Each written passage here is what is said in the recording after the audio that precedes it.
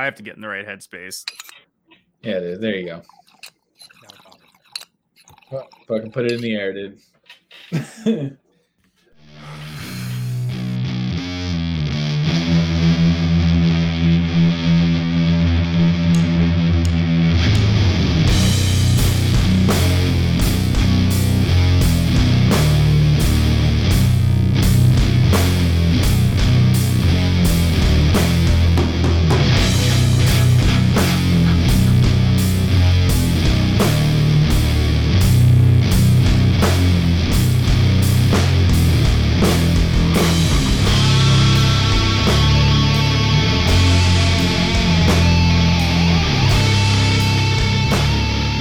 Welcome, fanatics. This is the latest entry in the Diary of Doom. I'm your Cypher Dylan, and join me as we look back on the rich history of doom metal and its sister sounds based on the recounted tales of its followers.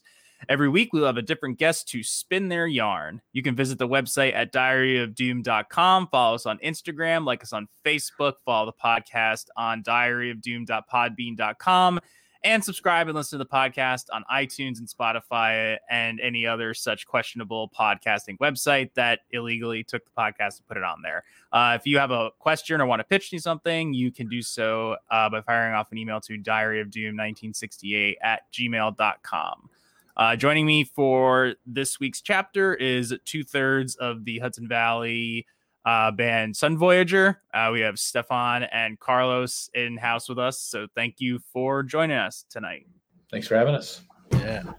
Other member of the band is Kyle. Kyle could not join us, but Stefan plays bass and Carlos is the vocalist and guitar player. And their most recent album that came out was Seismic Vibes, which is really good, and you should all listen to it. Before all that happened, what are your guys' backgrounds in music? Did you have a musical upbringing, or was that something you found on your own?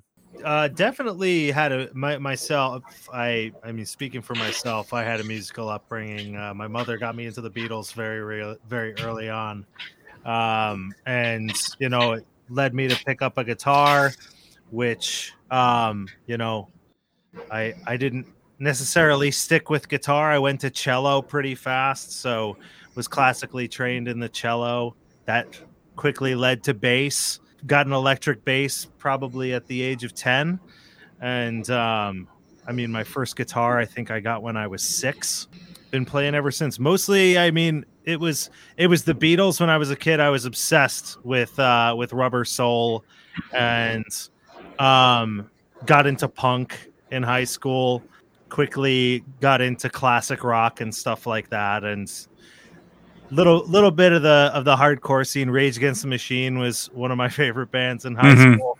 And I don't know, Carlos, what you got? Yeah, so I interestingly, I didn't have anyone in my family that played music or did music. I didn't have any musicians. I didn't have any, my parents didn't listen to music. I didn't really have anyone kind of in the family, except I had an older brother. I have a bunch of older brothers, but my older brothers are the ones who passed me down some records, and they were like, hey, you should listen to this. I had one brother who was really into hip hop and old school, instrumental cuts.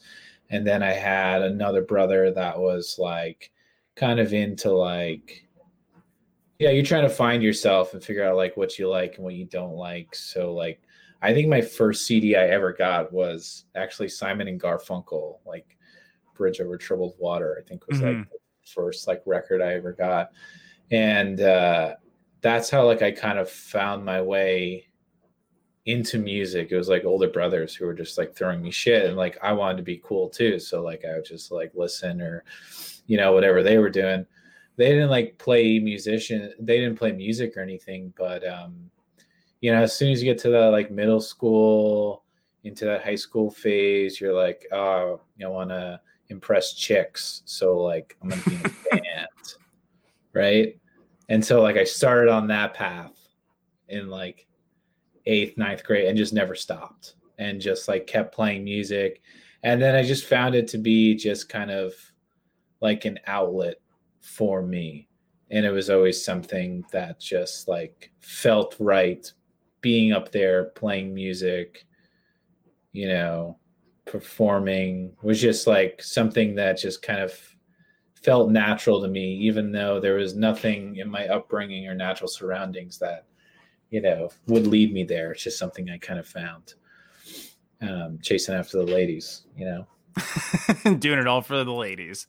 all for the ladies. I think we all also had Tony Hawk's Pro Skater, right? And those jams certainly stuck with you. They stick to you to this day. And you know, the skateboarding counterculture of that era was just so huge, and I think that it resonated with all of us. And it I mean, me with the Beatles background, the first time you pick up an N64 controller and you're ripping on some Tony Hawk, you got some Primus going in the background, and it's just, you know, I don't know, warps your fragile little mind, and then before you know it, you're smoking weed and and then replaying those games.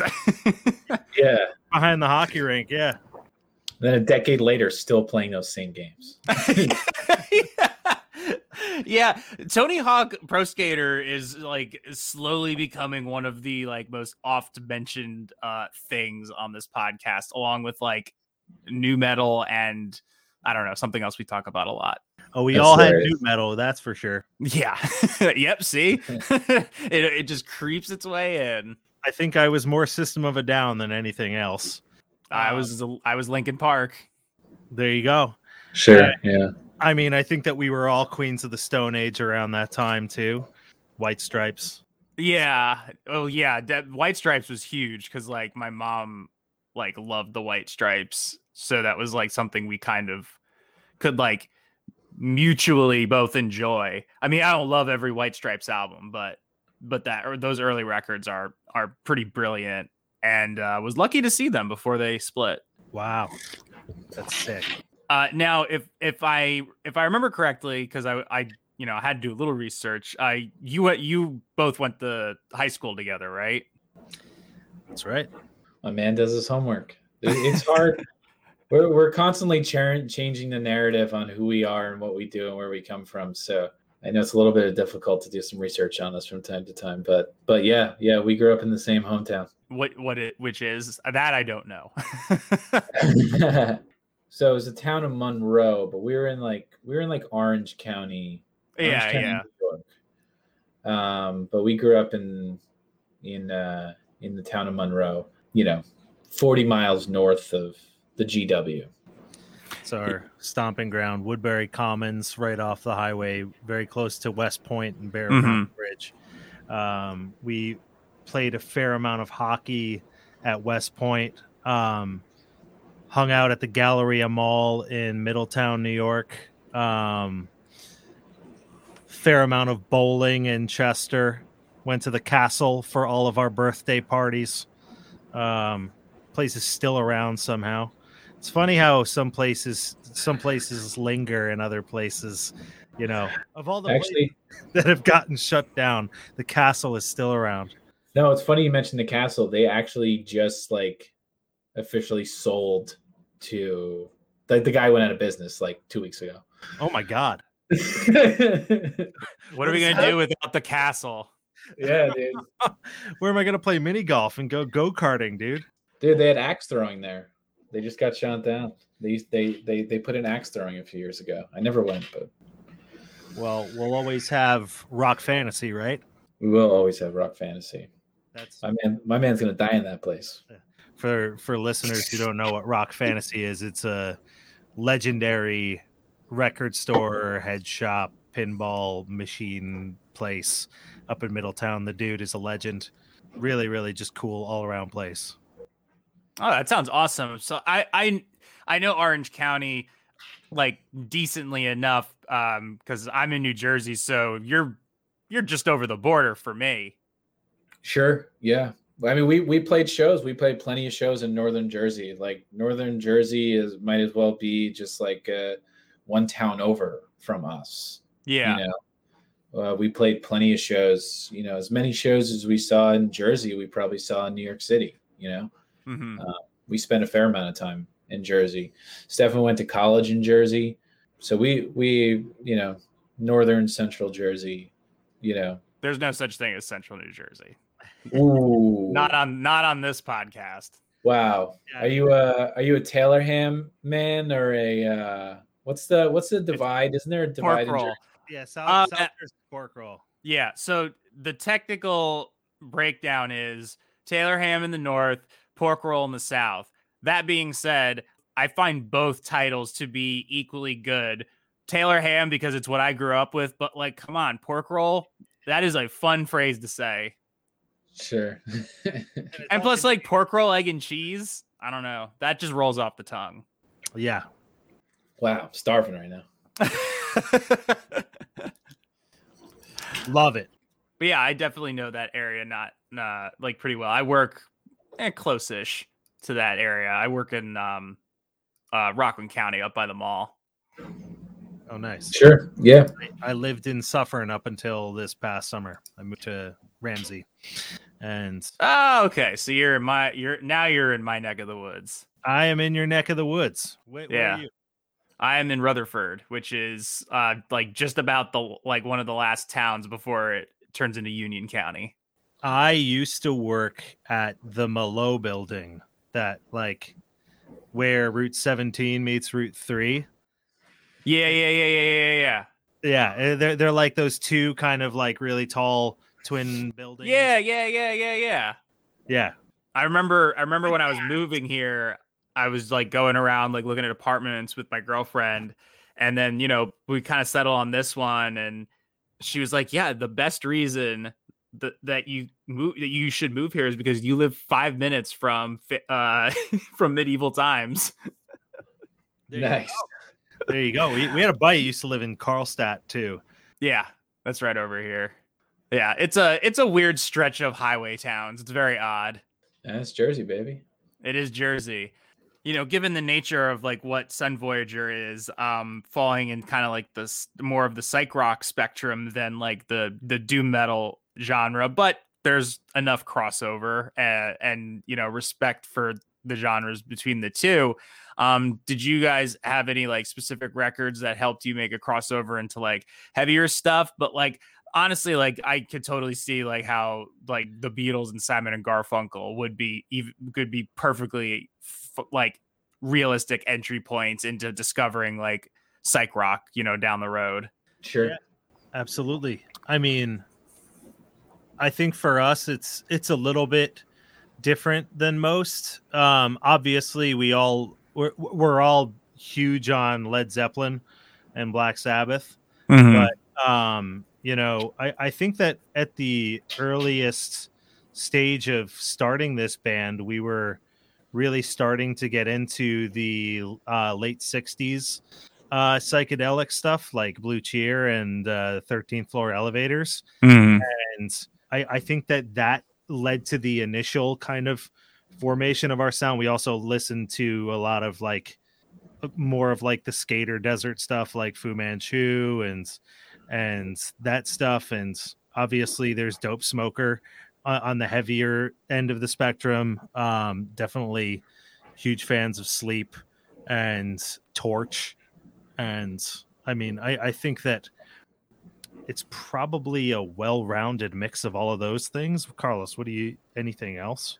Yeah, no, I think that's fair. I mean, I had like, some college buddies and stuff that were like really into like the heavier shit, and that's like you're wearing like an Electric Wizard, shirt right now. And I remember the first time hearing Electric Wizard, it probably wasn't until like end of high school around there when I started to get like more into like the doomy shit, of course Sleep, and then Sleep turns into Ohm, and you have all these like really, I mean, it's just like it's one of those things like like we're dudes who just kind of always smoked weed and like and just kind of like we slowly started to like gravitate towards those things, and then you can hear like riffs from dudes and you're like, man, that guy was so fucking stoned when he wrote that riff.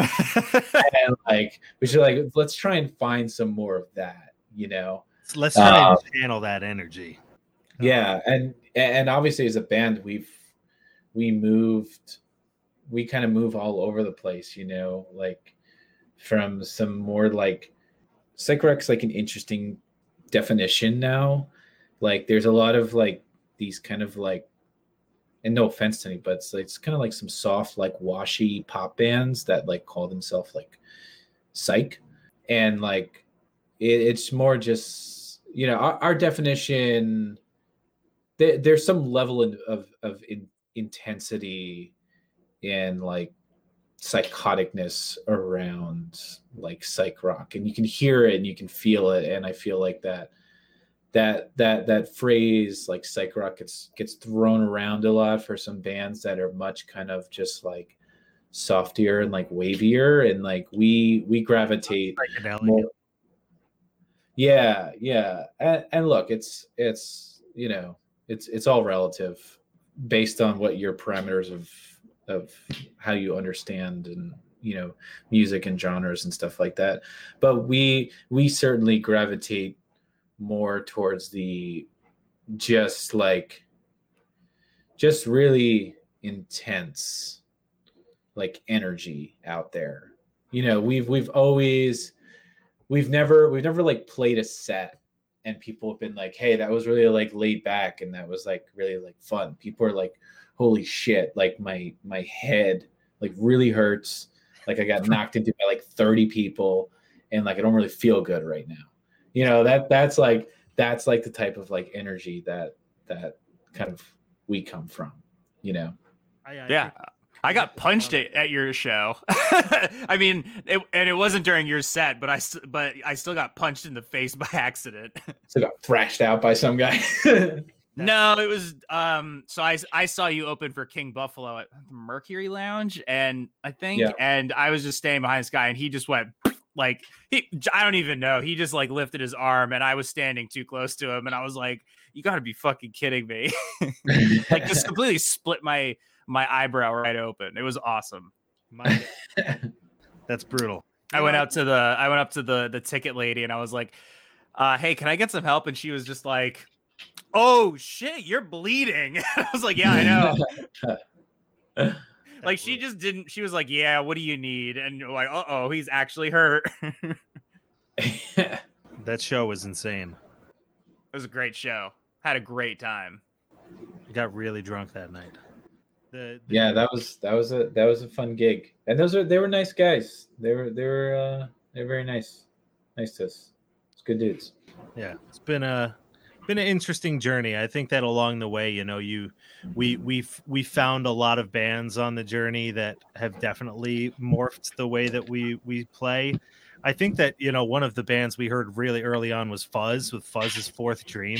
Yeah, that really kind of transform things for us. And look at Fuzz now. Like, I mean, that's a band that's always been consistently rowdy. The OCs, the way that their sound has evolved over the years, that's another band that we got into really early on, and it really erupted too. I mean, we saw them at McCarran Park in like 2014 with and King Gizzard and the Lizard Wizard. Yeah, King Giz was there. Yeah, they opened for them. We had no idea who the fuck they were. Oh, that's a wild band. Yeah, like I mean, they had the two drummers at the time, and it was the first time that we had ever seen a band with two drummers. I had no idea who they were, and I think Stu McKenzie, after the show or after they got done playing, I mean, they completely blew OCs out of the water that show. I think OCs had a 3-piece lineup at the time, but like I saw the dude standing like 20 feet behind me. I was like, dude, you guys slayed. What was the name of your band? And he's like, King Gizzard and the Lizard Wizard. I was just like, that is the sickest name I've ever heard. And I mean, now here we are, like 25 albums fucking later. Yeah, I know. It's 2 years later and 25 albums later. So that's an album every month and 2 1 month. And another crazy, I mean, something that really morphed our sound was Kyle bumped into Doug Sabolic from Ecstatic Vision at the WFMU record fair. Like, I think this was probably 2000. Yeah, no, I was there with Kyle. Yeah, right? It was like 2012, 2013, and we knew Doug from his other band, A Life Once Lost, and like we went down to Philly a long time ago, like probably 10 years ago at this point, and recorded with him and his brother in Philly, and we just like spent a week down there, like just kind of writing and recording 2 songs, and had a killer time, and just kind of kept in touch, but like bumped into him at this record fair, and he happened to have a bunch of demos on him, like CDs. He gave Kyle one, and I remember him showing me in the car, and that was like, it was the first Ecstatic Vision record before like they actually recorded that Ecstatic Vision record, and it just blew our minds. Yeah, I think it was like a demo, and it just had like 4 tracks on it, and we would just sit in Kyle's car and listen to the 4 tracks over and over, and just be like, dude, we gotta do something like this, man. Like, this shit's hot, dude. that was like 8 years ago. Yeah, this is straight fire. Yeah, it's like, dude, turn it again. Roll up in the joint. Let's listen to this again, dude. And it would just be like, they would just like lock into a riff, and they'd lock into a groove, and they just wouldn't leave it for like 4 or 5 minutes. And you just like, you know, once you find something, just stick with it. Don't overthink it. You know, is the kind of psychotic energy that we definitely were trying to channel a lot. And then I mean, I think that there's definitely a lot of Motorhead and AC/DC in there too. I mean, we're all big fans of AC/DC and Motorhead, and like those bands, same deal. It's like, you know, you got your thing, stick to it. I mean, AC/DC, look at their latest album that just came out. It's the same as every other album that they put out. It doesn't make it any less awesome. AC/DC's been playing the hits since their first album. And they're all hits. There's all hits. They will never like not make money. I kind of rediscovered Let There Be Rock this year, and nice. It's just nice. I think in 2020 I listened to Let There Be Rock like 60 times. All the way. Incredible album. But that's what's cool about your band is that like listening to it, you know, you say you're fans of all these bands, like you mentioned before, but like I put it on and I'm not like, oh, it's just like a Sleep clone or whatever. Like I listen to it. I'm like, there's all the right aspects of it. It's got like the like you said, kind of the weird fuzzy edge of psych rock, and it's like you said. Like I feel like when you were talking about sort of like the wispy wavy bands, I know what you mean, and I know that there is like this. It's sort of like I feel like there's psych rock where I'm like, oh, this literally sounds like psych rock from the 60s, like, you know, what we all like know psych rock to be, and then I think there's like that. There's sort of that other take on it. Like you said, that's a bit lighter, you know, like I guess like Dandy Warhol's era stuff, which like I've never really been into the Dandy Warhols, but I know that I know on their Wikipedia page, it says that they're a psych rock band, but like, you know, I don't know, after watching 2 seasons of Veronica Mars and hearing that as the intro, I'm just like, I don't think this is psych rock. yeah. And look, I'm not even saying there's like anything necessarily wrong with it, right? Yeah.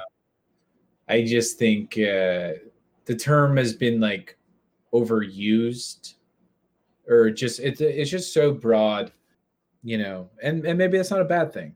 I don't know. I think like kind of to what you're saying is like one of the really, I think, unique things about us, and then simultaneously like also frustrating for us, or maybe I'm speaking for myself, but I you know, we talk about this. It's like we very much kind of like you're suggesting, kind of have our own unique sound as we're pulling in like different elements from like different genres. And that's cool for us because like we kind of stand out, and we always feel like we're kind of in this like uncomfortable spot, especially when we're like, you know, we have like someone who's booking us who books like doom bands or just like heavier bands. Like we get in there and we're like kind of like the softest band there, and then like we get roped into these like psych rock bills or whatever, and then we're like the heaviest bands there, and like we're constantly kind of falling in this like uncharted territory, which is cool, because like I think it's really cool that we've been able to like develop this really kind of unique sound that doesn't sound like a template of another band. But at the same time, it's like, are we still trying to find our identity, or have we found it and like we're just kind of fucking on our own right here? Is this good enough? Should we be falling into another genre? You kind of just play with that idea a lot, depending kind of on, that's just kind of how I feel about our music in general. Yeah, I don't think that I'd ever call us the softest band, even at the loud doomy shows. Like we've played some pretty heavy ones and definitely held our own. I mean, I'm not even saying I'm thinking back to like Descendants of Crom, which was in Pittsburgh. It was a really, really great festival. 2 days of mostly really, really heavy music, and the response to our set at that show was just like nothing we could have expected at a festival like that. And that's what's interesting about it too, is that we do ride that line to an extent that like it is heavy enough for those people, and it's also not heavy enough, or it's also not overbearing for the kind of casual listener who's just trying to come out and watch a band play. Like we've been able to, for the most part, do hold our own live, and I think some of what we do is definitely not for people who are all about like a specific genre, and it does kind of hurt us in some aspects. You think about bands that sell like thousands of records who are literally, just like you said earlier, sleep clones, and it's like that's what they do. It works for them, but like I don't know, we just never really wanted that for ourselves. We always kind of wanted to do our own thing. We didn't want to just like be a carbon copy of somebody else. Didn't want to play by any really rules of having a genre, but also wanted to make sure that it rocked at the end of the day. I think that that's what all comes down to, and having fun with it too. Because ultimately when the three of us are in a room together and we're making something and we're just jamming, there's an energy there that you just don't see anywhere, and that's why we do it. It's because quite frankly, I mean, you can't hear a sound like ours in most places. Tell it like it is, King. I mean, I just think about like some of the desert bands out there that we really, really like. I mean, we love Earthless. We're all like fans of Earthless, and that most recent Stoned and Dusted that they did, and the one with Nebula was they were both so well put together and absolutely insane, the energy that they were able to capture with that film. I think that that's kind of what we're trying to channel with what we're doing, for sure.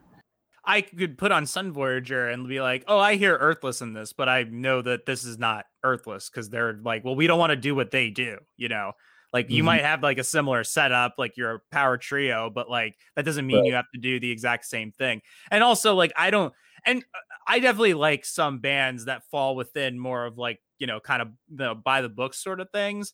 And, there's something to be said for a band that can do something good. You know what I mean? I'm not going to like get down on anybody, because I'm like, well, if you do it well. Case in point, I'm not knocking them, by the way. This is not a knock. Monolord. I saw Monolord at Desert Fest, New York. That was my first time seeing Monolord. Yeah, me too. Yeah, I was there. Yeah. Yeah, I was there too. Completely there rocked my socks off. I went fucking nuts. I mean, and that's a band that prior to that I was like, oh, this is just another Sleep Clone. But to see them live, the power that they bring, it's just otherworldly. Like, Jesus Christ. Yeah, it's a bit of a different experience, and it's like live. It has just like a lot more oomph to it. But that I was also gonna say, like, I think kind of the great thing about Doom fans is that Doom fans are kind of like punk rock fans. They love their meat and potatoes, but they are also very willing to try something outside of the box. And that, not to say that Sun Voyager is like super outside of the box, but like you're definitely right in that peripheral of, you know, this is something that people are going to want to jam to because there's some other aspect of the music that they like that's going to just like resonate. And I think it would probably give you the opportunity to play with like some pretty cool acts. I mean, I have like a lot of friends that are like I like Doom's their thing, but buddy, he was like, I'm amped to go see Body Count because they were coming around, you know, like they were really into like Lingua Ignata, who has kind of blown up within the metal community and sort of like established sort of this weird like niche. I mean, it's like the boundaries of what metal can do and be defined as is just being really, I think, pushed now, which is great. But anyway, I'm kind of getting on a tangent here. We've opened for certainly a wide array of different bands, varying from Dead Meadow to The Well to like we played with Wolf Tooth out in Indy. We've played with some pretty friggin' sludgy bands. It's always a blast. It's always a blast. Yeah, I was just gonna say too, like it's funny that you say that about like Doom or metal fans. Like they're always like they're so like open-minded and willing, and that's something like it took me a while to acknowledge because like I would remember going to these like heavier shows and we were booked on these bills with all like metal bands, and I'm just like, yo guys, like we don't fit in here. I don't know. I don't think anyone's gonna respond well to this. Like, I don't think it's gonna be a great show. You know, it's just like a bunch of metal dudes. I'm just like, I don't know how this is gonna go. And those like hands down are probably some of the best shows we've ever had.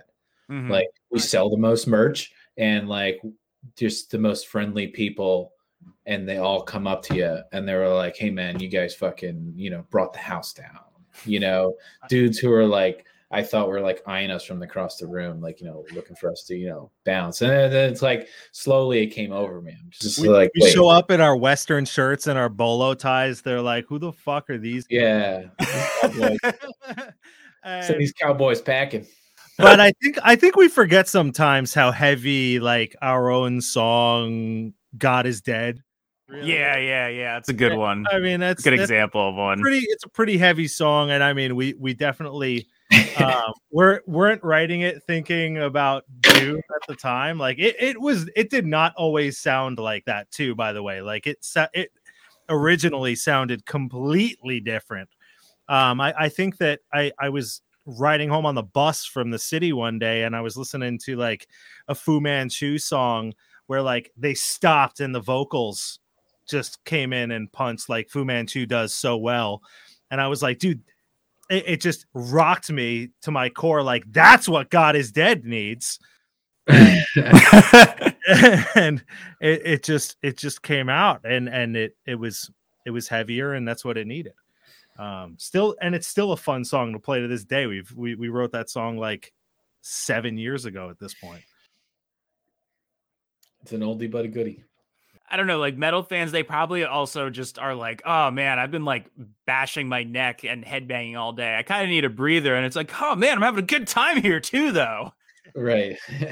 they like, I think just metal fans like to, you know, they like to switch it up. I mean, obviously you're going to have your sticks in the mud because it's metal and there has to be about 10 sticks in the mud puddle.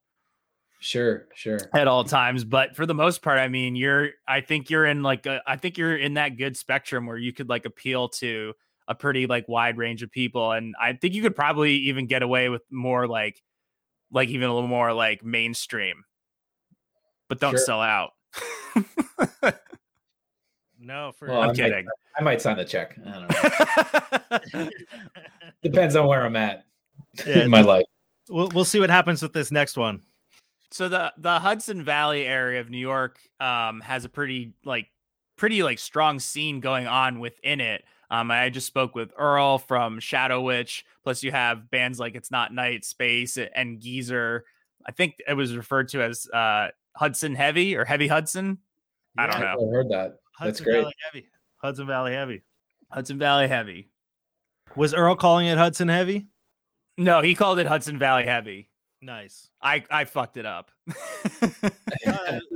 That's definitely what it is. And the shows with those guys up in Kingston are just always insane and always a great time. And It's Not Night at Space in New Paltz. You show up to those shows at Snugs, and you got the New Paltz freaks out there dancing with their feet off on the bar floor and climbing the trees outside while It's Not Night at Space is inside wailing. Those are some of the best nights. I mean, we played with Ecstatic Vision there. It was like pre-COVID, but not too far. Maybe it was the winter before, and they came up to Snugs and we played with them. No. This was at Snugs, and their van was parked out front. And some dude got bashed up outside, smashed his head on the van, and they had blood. Ugh. They're like van door. Some dude's head got smashed along it. You don't remember that? I do remember that. I do remember that now. Yeah, he's like, yeah, man, some dude just got fucking smashed on my van out there. I got to get out of here. It's like, all right, Snake. I'll see you later, bro. Yeah, he totally used to go by the name Snake Sustain too. I gotta get out of here. They might think I did it. They'd be like, dude, you did do it. You just don't remember doing it. Yeah, there's a lot of, I mean, going back in the day, we used to play at this place. I mean, we played with Geezer at this spot in Hudson called the Half Moon. That was a friggin' blast. We go up to Albany. I mean, Carlos went to school up in Albany, and we kind of started as a band playing basement parties at his house up there and playing at Valentine's, which, God, that take me back to that place. But it's, that place. Yeah, that was our guy, Jason. Like, I had these guys come up to Albany. I'm just like, yo, man, like, we gotta start playing shows. Like, we should start playing music again. And I knew I would go to this little punk club down the road from my apartment, and it's this place called Paulie's, which got fucking bulldozed a few years ago. But yeah, I used to go there and just like hang out and see shows. And like Albany was like a weird thing where it's like, because there was a big hardcore scene in Albany. Mm-hmm. Any kind of notable hardcore band that toured through New York would stop in Albany. There's this place called Bogies right down the street from me as well, going the other way from my apartment, which is like kind of where the hardcore scene would just kind of hang out. And there was always shows there. I saw Iron Reagan there, like 2 people in the stage, 2 people in the venue. But yeah, this place Paulie's, and this guy Jason, like, really, for Iron Reagan? That's yeah, wild. dude. It was nuts. It was like at the end of like Bogies, like the hardcore scene is just like, it was very strange. And like, yeah, I thought the place would be packed. And there was like 4 of us standing there. It was really strange. But yeah, and Albany had this weird thing where it's like you had to be an Albany band. You had to be like from the area to like play there. It was like a weird thing where like you couldn't really get in. They wouldn't really book you unless like they knew you were a local to kind of play with like the local bills. And I eventually just like at that point we were like kind of a band, but like I was living in Albany, they were down here in Orange County, and I was just like, oh yeah, no, I have a band up here. Like, we're a band. And he's like, okay, you can come in and play the $3 Thursdays. And so it's $3 to get in on Thursdays. And this dude, Jason, would put on these like punk shows at this place, Paulie's. And that's how we started to like meet other bands. There was a great band from Albany called Linear North. We hooked up with them, and our first few gigs was at this place, Paulie's, and we went under the name Black Masses, which was right when I think Electric Wizard came out with Black Masses. And I was like, yo, that's a great album name. Let's jack that as like a band name. And so like our first few shows, it might have been only one show, Stefan. I don't even know if you remember. Maybe one or two for sure. I think that we played as Black Masses at your basement too. Yeah, I used to throw shows in my house and in our basement, and yeah, we would just go by Black Masses. Like we didn't have anything recorded. Like we just like wanted to play, and like meet people and like figure it out. So yeah, that's how we started playing. And that was like some of our first gigs ever. We're just like in Albany at this little club.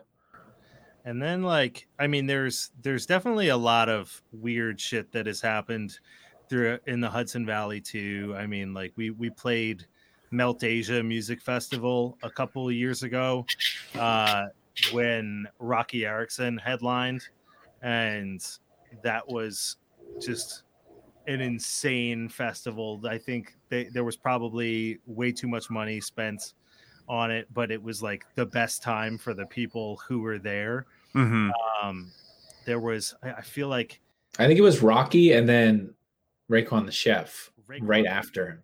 Yeah, it was insane. Wow, that's like polarizingly opposite. It was insane. Yeah, it was insane. He came out, his like car, I think, pulled up right to the stage. Like you're not even supposed to have your car over there. Yeah, and it was just like him and his boys, and they got out and they just like threw it down for a bunch of white kids in the woods. It was very strange. They got Pete and Pete to host it. Like the actual Pete and Pete, Danny Tamborelli, and I don't know. Yeah. Well, he's from like a few towns over from my hometown. Kyle, actually, the older Pete. I think that Kyle was on the moon bounce or something, because there was a moon bounce right next to the stage. Of course there was. You're like jumping up and down during Rocky Erickson's set. Kyle comes out of the moon bounce. He's got his shoes on, and older Pete yells at him. He's like, dude, what are you doing in there with your shoes on? And Kyle, like, he does this thing where he like pretends to pull a gun. Like he'll just be like, he'll say like, hold me back, and like everybody will start to hold him back, and then he like pulls a fake gun out of his pants. He's like, freeze, and he seriously freaked out older Pete. Well, for listeners, he doesn't carry around a fake gun with him. He just uses his fingers. And points at him. He's like, freeze! And it's just... It might be a real gun. It's just not loaded. There's no bullets. Yeah, no. That's fine. It's a soap gun. Yeah. But that was insane. Judah played that show. Played Roll the Balls. Friggin' never forget that. Giant Dog played. Those guys put on an insane show. Jesus Christ. And there was this band. It was a rock school band, covered Kiss, did like a whole cover set of just Kiss, and it was gnarly. One of the gnarliest things I've ever seen. So it's perfect for us because the festival didn't make any sense, and we don't make any sense. So and you probably got like an earlier slot, and you're like, great, because we have to see this like go through. Oh, yeah. We were the first band Saturday morning. Oh, that's perfect. That's perfect. Yeah. We woke up the whole campgrounds at like 2 p.m. because everyone was still passed out from the night before. Oh, I'm sure everybody was like way fucked up, and then it was just like, oh shit, we have like 2 more days. Trees start shaking, and like we just turned that shit up, dude. I think they were expecting Richie Havens or something, but no Richie Havens. Yeah, open Woodstock. No, yeah, it was. There's definitely a lot of really sweet stuff all throughout the Hudson Valley. All the towns along the highway there, 87, are just like Rhinebeck and Saugerties. The guys Used to live up in Coxsackie for for the 1 year when I think it was your junior year of college, Carlos. We don't talk about those days. What an unfortunate name for a town. Coxsackie Correctional Facility. Yeah, there's a jail right around the corner from us. We all spent some time there. Oh, geez. Well, that sucks. Just kidding. Okay, good. I was about to say, damn, what the hell did you do? Did you bash that guy's head in on the van? No, funny story. Actually, there was a guy that sat outside the Stewarts in Coxsackie up there, and we were all a bunch of long hairs at the time, and he just did not like us. You'd walk past him. Yeah, you walk past him to buy a 6-pack of Mountain Brew no, it was like a 24-pack of Mountain Brew for $5, and this guy would just be sitting outside Stewart smoking a cigarette, like, fucking Gary, come on here with that fucking hair, and you just be like, did I do something to you, man? Yeah. Kyle pulled a fake gun on him. That's probably what he did. He probably did it one day when he was alone, and then he never told you guys. He definitely did it one day. In addition to there being a lot of cool venues and cool bands in the Hudson Valley, there's also a lot of craft beer in that neck of the woods, and definitely have sampled some of it. In fact, before the pandemic, we were supposed to meet at some brewery up there. I don't remember which one, and we were going to record an episode like in person at the brewery. But what are some of your favorites from up there? I mean, I know like Russian Duck is one that a lot of people go to, and what's the one in? Is it in? It's in Suffern, right? Is it? I forget the name of it. The one that we Defiant. Oh, yeah, Defiant and Pearl River. That place. Yeah, Pearl River. We played there with another one with Geezer, another great Hudson Valley band, and Heavy Temple. Defiant's a really cool brewery. Yeah, no, Rushing Duck. I mean, my dad goes there, I think, like every day. I think my dad Rushing Duck in business.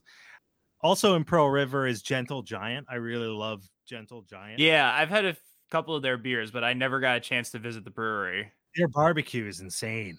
That's what I heard. Yeah. I mean, Jesus Christ. But yeah, there's one here. I'm in the city of Newburgh. Oh yeah, Newburgh. I've been up to the Newburgh Brewery a long time ago. Yeah, Newburgh Brewery is just a few blocks down from me. Over in Beacon, there's I think it's just called the Hudson Valley Brewery. Yeah, there's the Hudson Valley Brewery. There's Drop In Yep. Beacon. There's Long Lot in Chester, which is right down the road from Rushing Duck. They're actually friends with Rushing Duck. Oh, my family does like a whole beer tour when we get together in Orange County that basically starts in Chester at Rushing Duck or ends in Chester at Rushing Duck. And we work our way over to Westtown Brewworks, which is in Westtown. I think it's New York. It might be New Jersey, though. It's like you cross through Chester. So either you start at Long Lot or Rushing Duck, and then you go to the other one. On your way into Florida, there's Glenmere in Florida, New York. And then one of the weirdest phrases as you're telling somebody directions, and then you wind up in Florida and you're like, wait, what? Yeah.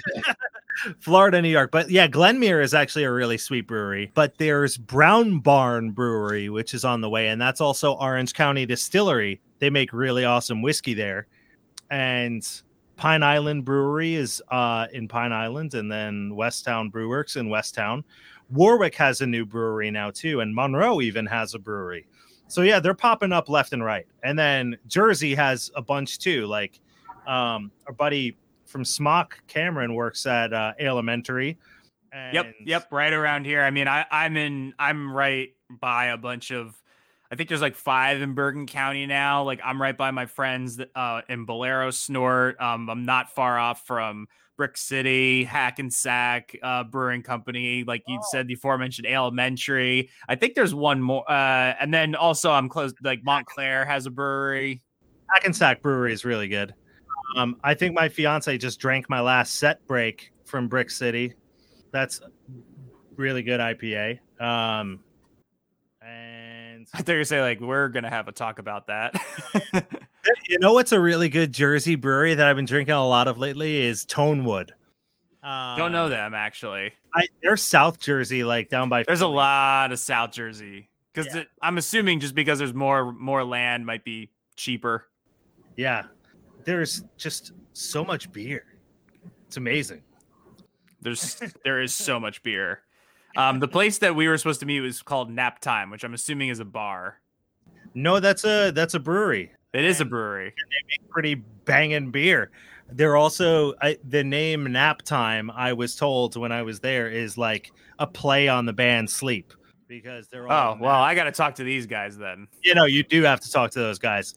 They're fucking awesome. And I think what they had, I want to say it wasn't a Dope Smoker beer. But some of their beer names are also plays on like Doom bands and shit. So Nap Time Liquid Creation. Oh, they're one of these breweries that doesn't have a website. Yeah, I think when I was there for a website, man. I think when I was there, I probably rubbed them the wrong way. I was like, dude, I can help you get found online. They were like, yeah, whatever, dude. And I was just like, so drunk, I kept pushing it. So, guys, if you're listening, I'm sorry. Well, no, I'm not sorry. You still don't have a website. I definitely won't mention this at risk of worsening the relationship. No, it's okay. Yeah. Their beer is fantastic, and that's all that matters. If you can find them, go.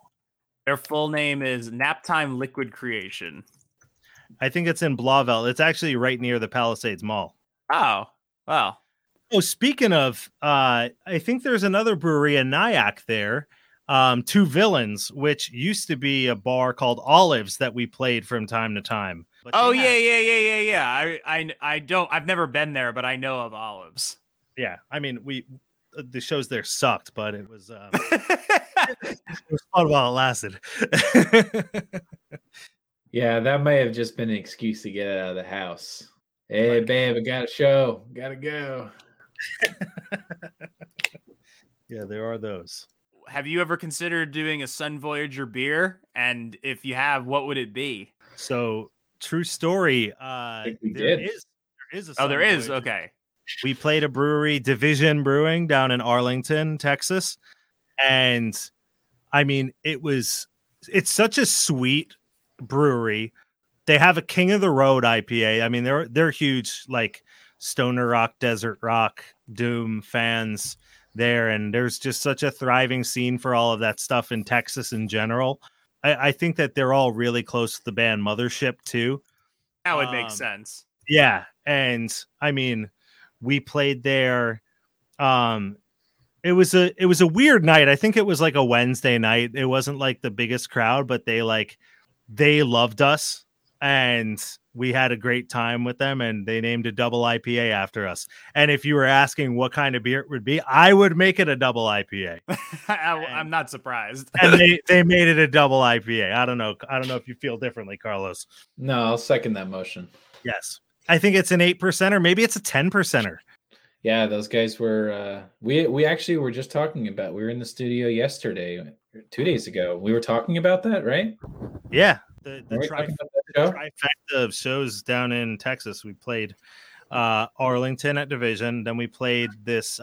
It was a pre-party for a festival called Saturnalia at the Electric Church in Austin. And that show was with White Dog, and it was insane. And then we played in Houston at the Satellite with Forming the Void, The Well, and Warlung. And just freaking insane trifecta of shows. And yep, we left my bass head in Houston that night. Yeah, this was gonna come up. I love how you hesitated, and I knew you were like unsure whether you were gonna bring it up. And we call it our 9/11. Oh my god! No. We do. We were playing in Knoxville the next night, which was 13 hours away. There was no chance that we could even had we even realized somewhere along the way to the next venue that it was behind. It was literally like 400 miles away, 500 miles away. Yeah, no, and we got and hold on, can I finish the story? You want to finish the story, Marsh? You can finish the story. Yeah, so like you said, beer while you finish the story. The next show was in Knoxville, and I still can't remember where we slept that night in Houston, but it was like a wild night. Then, we had like a 15 hour drive, and like the show started at like 8, and like we are cruising to try and get there. And like, of course, like we're stopping in states where like you can drink in the car as long as you're not driving. And so we're like filling up our gas tank and like grabbing more booze, and like we're driving to the venue. And like, I think the show maybe started at 8. Our GPS wasn't putting us there until like 9:30. They had to like a band had to go on before us because like we were still like an hour out. And we show up, like there's a band on, they're finished in like 5 minutes. We come just fucking rolling out of the car, open the trunk, start running our equipment and our merch in because we gotta like get on stage literally right after driving 15 hours straight. And then Stefan comes in. He's like, "Yo, man, did you grab my bass head?" It's like, "No, I didn't grab it." It's like, "Oh, okay. I don't see it in the car." It's like, "Oh, I didn't grab it, dude." And it was like at that moment, like 5 minutes before we had to go on, that like we realized that the bass head was in Houston. Oh God. Showing up hours late to the venue. We already had bumped the band.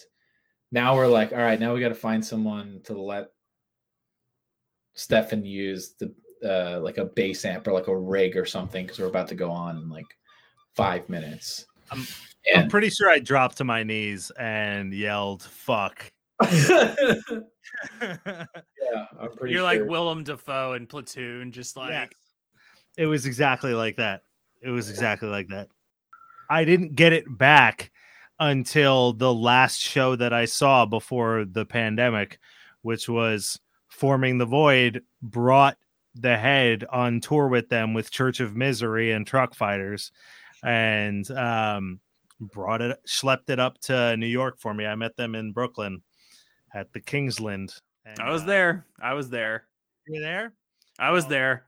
I didn't say hello. I should have said hello. This is it. It's right here. Look at it. Yeah. It just explodes. Yeah. I actually dropped my SVT 2 weeks ago and it's busted. I have to get it fixed. Nice.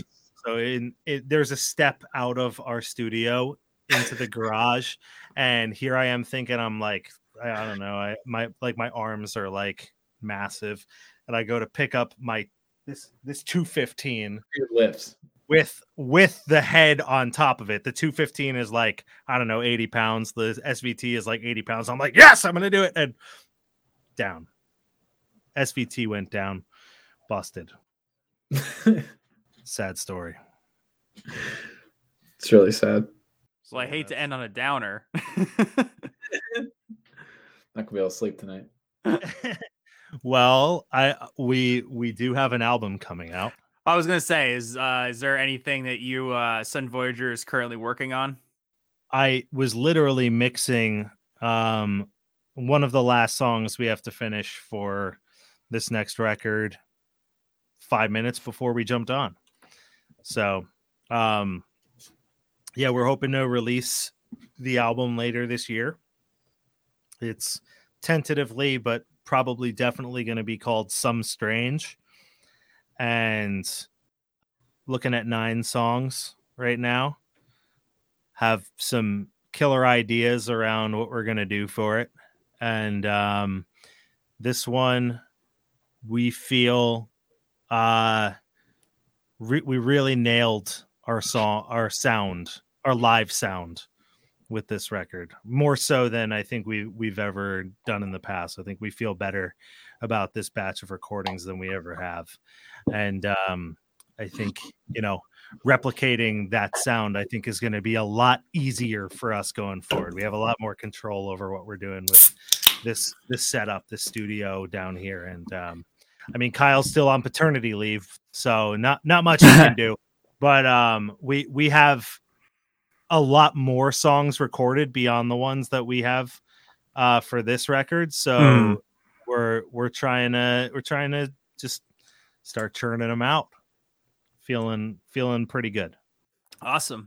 Oh, another thing I didn't say before is that's great about your first record, Seismic Vibes, is 35 minutes. I'm impressed. You don't get a lot of bands doing albums that are shorter than like 45 to 50 minutes. Like, yeah. I'm always impressed by that. I'm just like, this is like just moving along at a nice clip. I love it. Nice and tight. I think we were a little bit lazy. I would argue against that. Yeah, no, we have that argument all the time. Is this song too long? Should this song be 2 minutes or should it be 8 minutes? Like we're constantly trying to figure that out ourselves, and we talk about it all the time. But yeah, I think I think the album, Seismic Vibes, like you said, just kind of moved at a good clip. No fusses, no diddling around. We just got to the point and just cut there an album. Yeah, and all of that was done mostly live with some we added some textures and flavors after the fact with our buddy Evan and Sam and Paul in his studio down there in Asbury Park. Mm-hmm.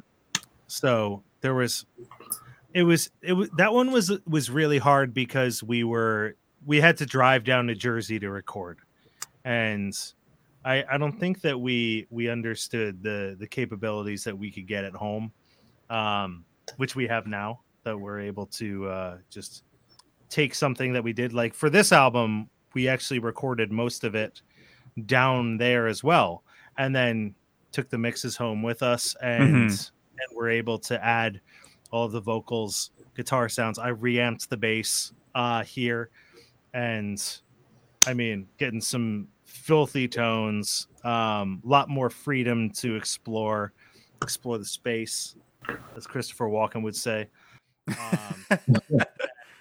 Bruce Dickinson, we really like the way that this next one is headed. Not to knock on Seismic Vibes. Every time I listen back to Hairbrained, it freaking rocks my world how hard that song really sounds. But yeah, psyched. As am I. I'm excited to see what you do with it. Because I think you really started off on the right foot. I like to bump to Open Road. It's a great song. It's a great record to put on if you're driving. Thank you. We think this one's going to be good to rock when you're driving. There's a little something for the Doom fans out there, a little something for the people people with the motorcycles, people who just like to chill in their vans and smoke pot. Yeah, we want to go out to the desert, really, though. End of the day, it's where this whole thing is headed. It's where this whole thing is destined to end, right? One-way ticket, baby. Yeah. I think there's a little bit of irony that there's no Desert Fest in the desert. It's very strange. 100%. You bring it. And not to knock Desert Fest, because I had a great time at that festival, but you bring it to the States and you put it in New York. Where you never know if it's going to be warm or cold or raining or not. That was insane, covered in cement. That was the first. Melt Asia was the first bigger festival that we played, but that was the first kind of festival within our genre. Yeah, it was within our genre that we played, and we played the small room. Yeah, a lot of people didn't love the small room. Yeah. We were the first band on Sunday in that small room, and to walk on stage. I just remember standing on stage before we played. Like usually you have time to just like putz around and set up, but like everybody was just standing there watching you, and you're like, okay, this is a festival. This is it. And I remember ending the set and hearing Ruby the Hatchet destroying outside, just be like, we got to get out there. Let's wrap this up. Let's get out there. Oh, they did. They were great. Yeah. It was a good weekend. It was just a little bit cold. So I was really amped because I was like, oh, sweet. This is going to be September. Be hopefully warmer. And then the world ended. Well, those guys did an excellent job with that festival. I mean, they really did. And I like the venue too. They just needed to have another like outdoor stage. That's another venue that closed. Yeah, sadly. So I don't know what they'll do. Mm-hmm. There's nothing else in Brooklyn really like it. I think they could pull it off at Elsewhere, because Elsewhere has the inside venue. They have an upstairs that they could probably like outfit, and then they have like an outdoor area like where they could probably set up like, you know, tents and shit, food vendors, whatever. And I think they have a small room, kind of like Webster Hall has like the smaller rooms. Yep. So it could probably work there. They should do that and then have an after party at KCBC because it's literally right around the corner. Hey, I should email them. That'd be sick. You heard it here first. Desert Fest. Yeah. If you're listening, hire me. We were actually talking to TP Records about doing an after party for Desert Fest last year on the rooftop of Our Wicked Lady. So that's another sad thing that didn't happen. It would have been us and Mirror Queen and I think Grandpa Jack. Oh wow, that's sort of like the sort of a little peek behind the curtain. Yes, it was an after party that never happened. That's a bummer. We were just I was really excited to go too. I don't think I spoiled anything by saying something that almost happened and never happened. Well, hopefully it'll happen again, and they'll keep that in mind. That would be a lot of fun. So I like last question before we wrap. What have you been listening to lately? Like, obviously, I've been listening to nothing but Sun Voyager. Obviously. I mean, I've honestly been listening to nothing but Sun Voyager. We're mixing right now. Yeah. The perils of mixing. What have I been listening to recently? You know who I started I just started picking back up again whenever I like start playing like a lot of guitar in my apartment and starting to play more. I always listen to Radio Moscow. I don't know if you're familiar with those dudes. I know them, but I haven't really given them the time yet. There's a lot of bands out there, you know. There's only a few. Yeah, Radio Moscow. I've been listening to that Mushroom album, Magical Dust or Magical Dirt. I think that's my album for Radio Moscow. Yeah. Just been listening to them a lot recently. I'm trying to think what else. What else have I been listening to? I don't know, Merch. Anything come top of mind? Yeah. I have been listening to that Cyclona record a fair amount, listening to Fuzz 3 a fair amount. I've got Thin Lizzy Live and Dangerous kind of on constant rotation on my record player right now.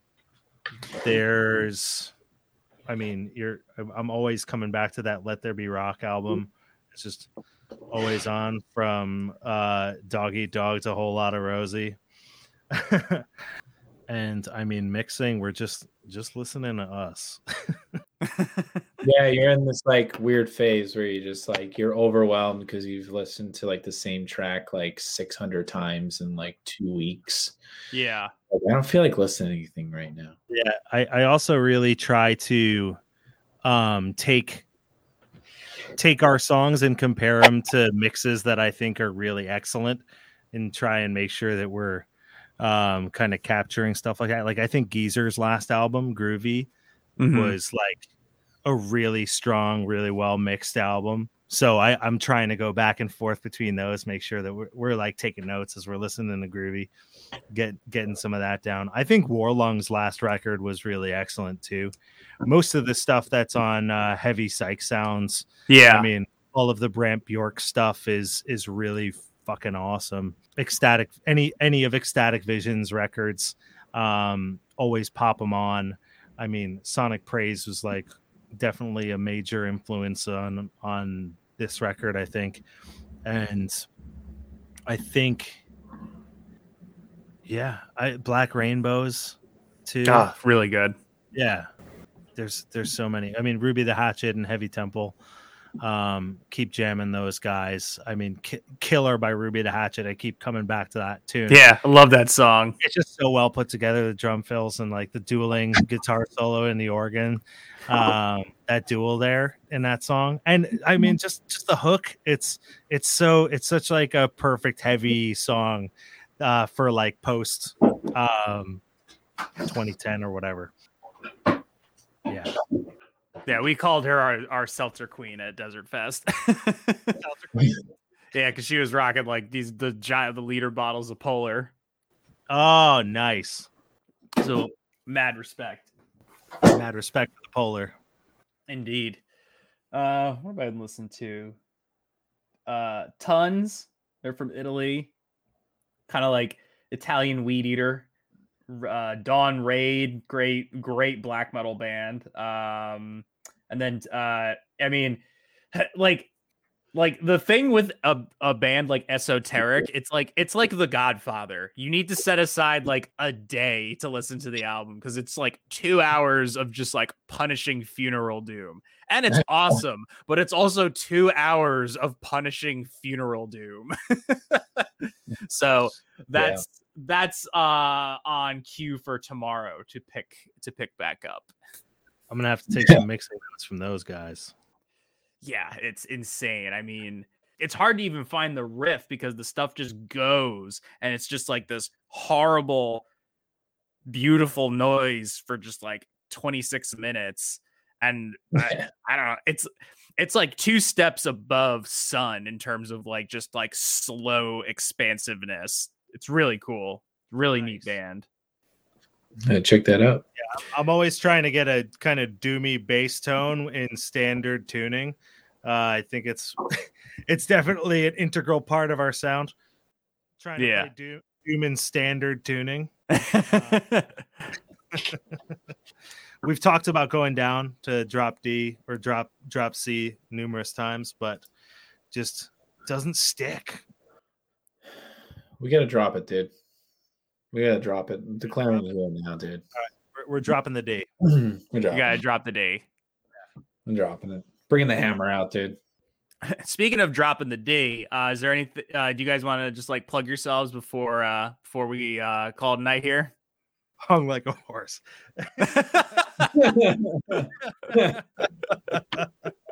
You hang a wet towel on it. It's gonna go all the record. You heard it here, people. Wet towel. Yeah, well, plug away, Stefan. What was the question? Drop the D. No, that was the command. The question was, do you want to plug yourselves? Yes. We are Sun Voyager. We've got a few more copies of Seismic Vibes on the back burner. They're available on our Bandcamp, sun-voyager.bandcamp.com. You can find us on Facebook, Instagram, Twitter, TikTok, whatever you want. Your sister's ass. That's how Vic DiBattista, the comedian, signs off all of his Facebook lives. The dude that just like screams and yells everything that's true. I just remember when he's like, "What the fucking clowns?" That guy is a legend. But yeah, we're all over the internet. We've got a website. You can order our merch, our t-shirts online. We've got an album coming out later this year, and we're probably going to have another one shortly after that. So if you're in the New York, New Jersey area, let's have a beer when we can have a beer. Everybody just, We'll get there soon. Yep. And don't forget to drop the D. Don't forget.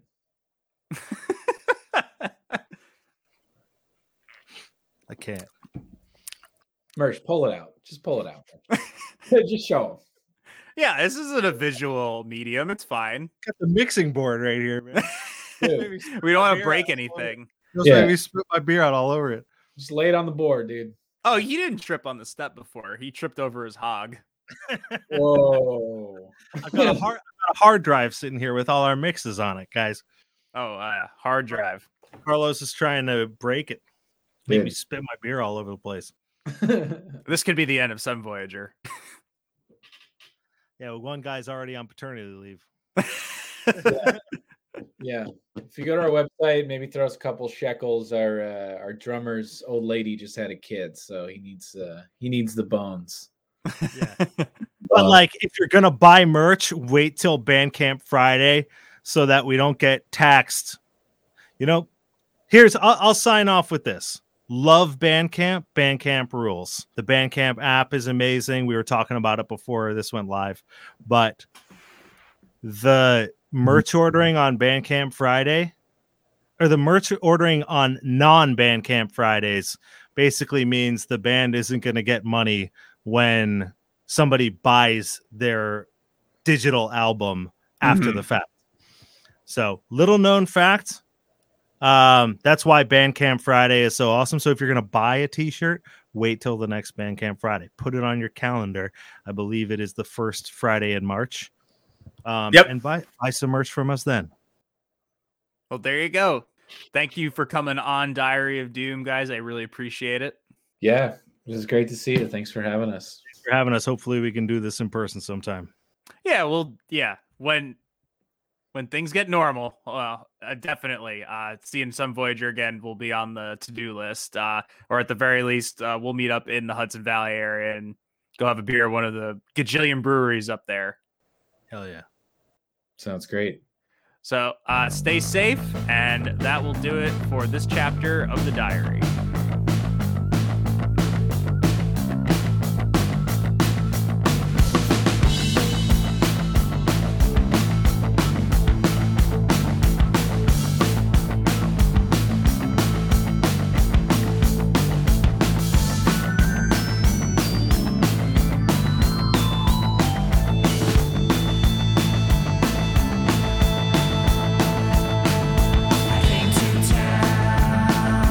Far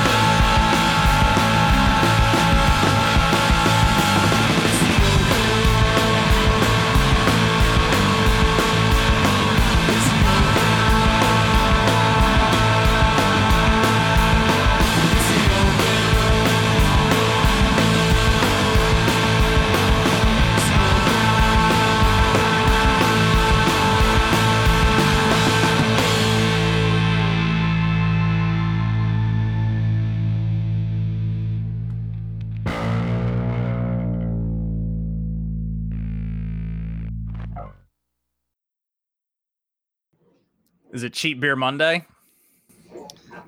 Yes. Mine's cold as the Rockies.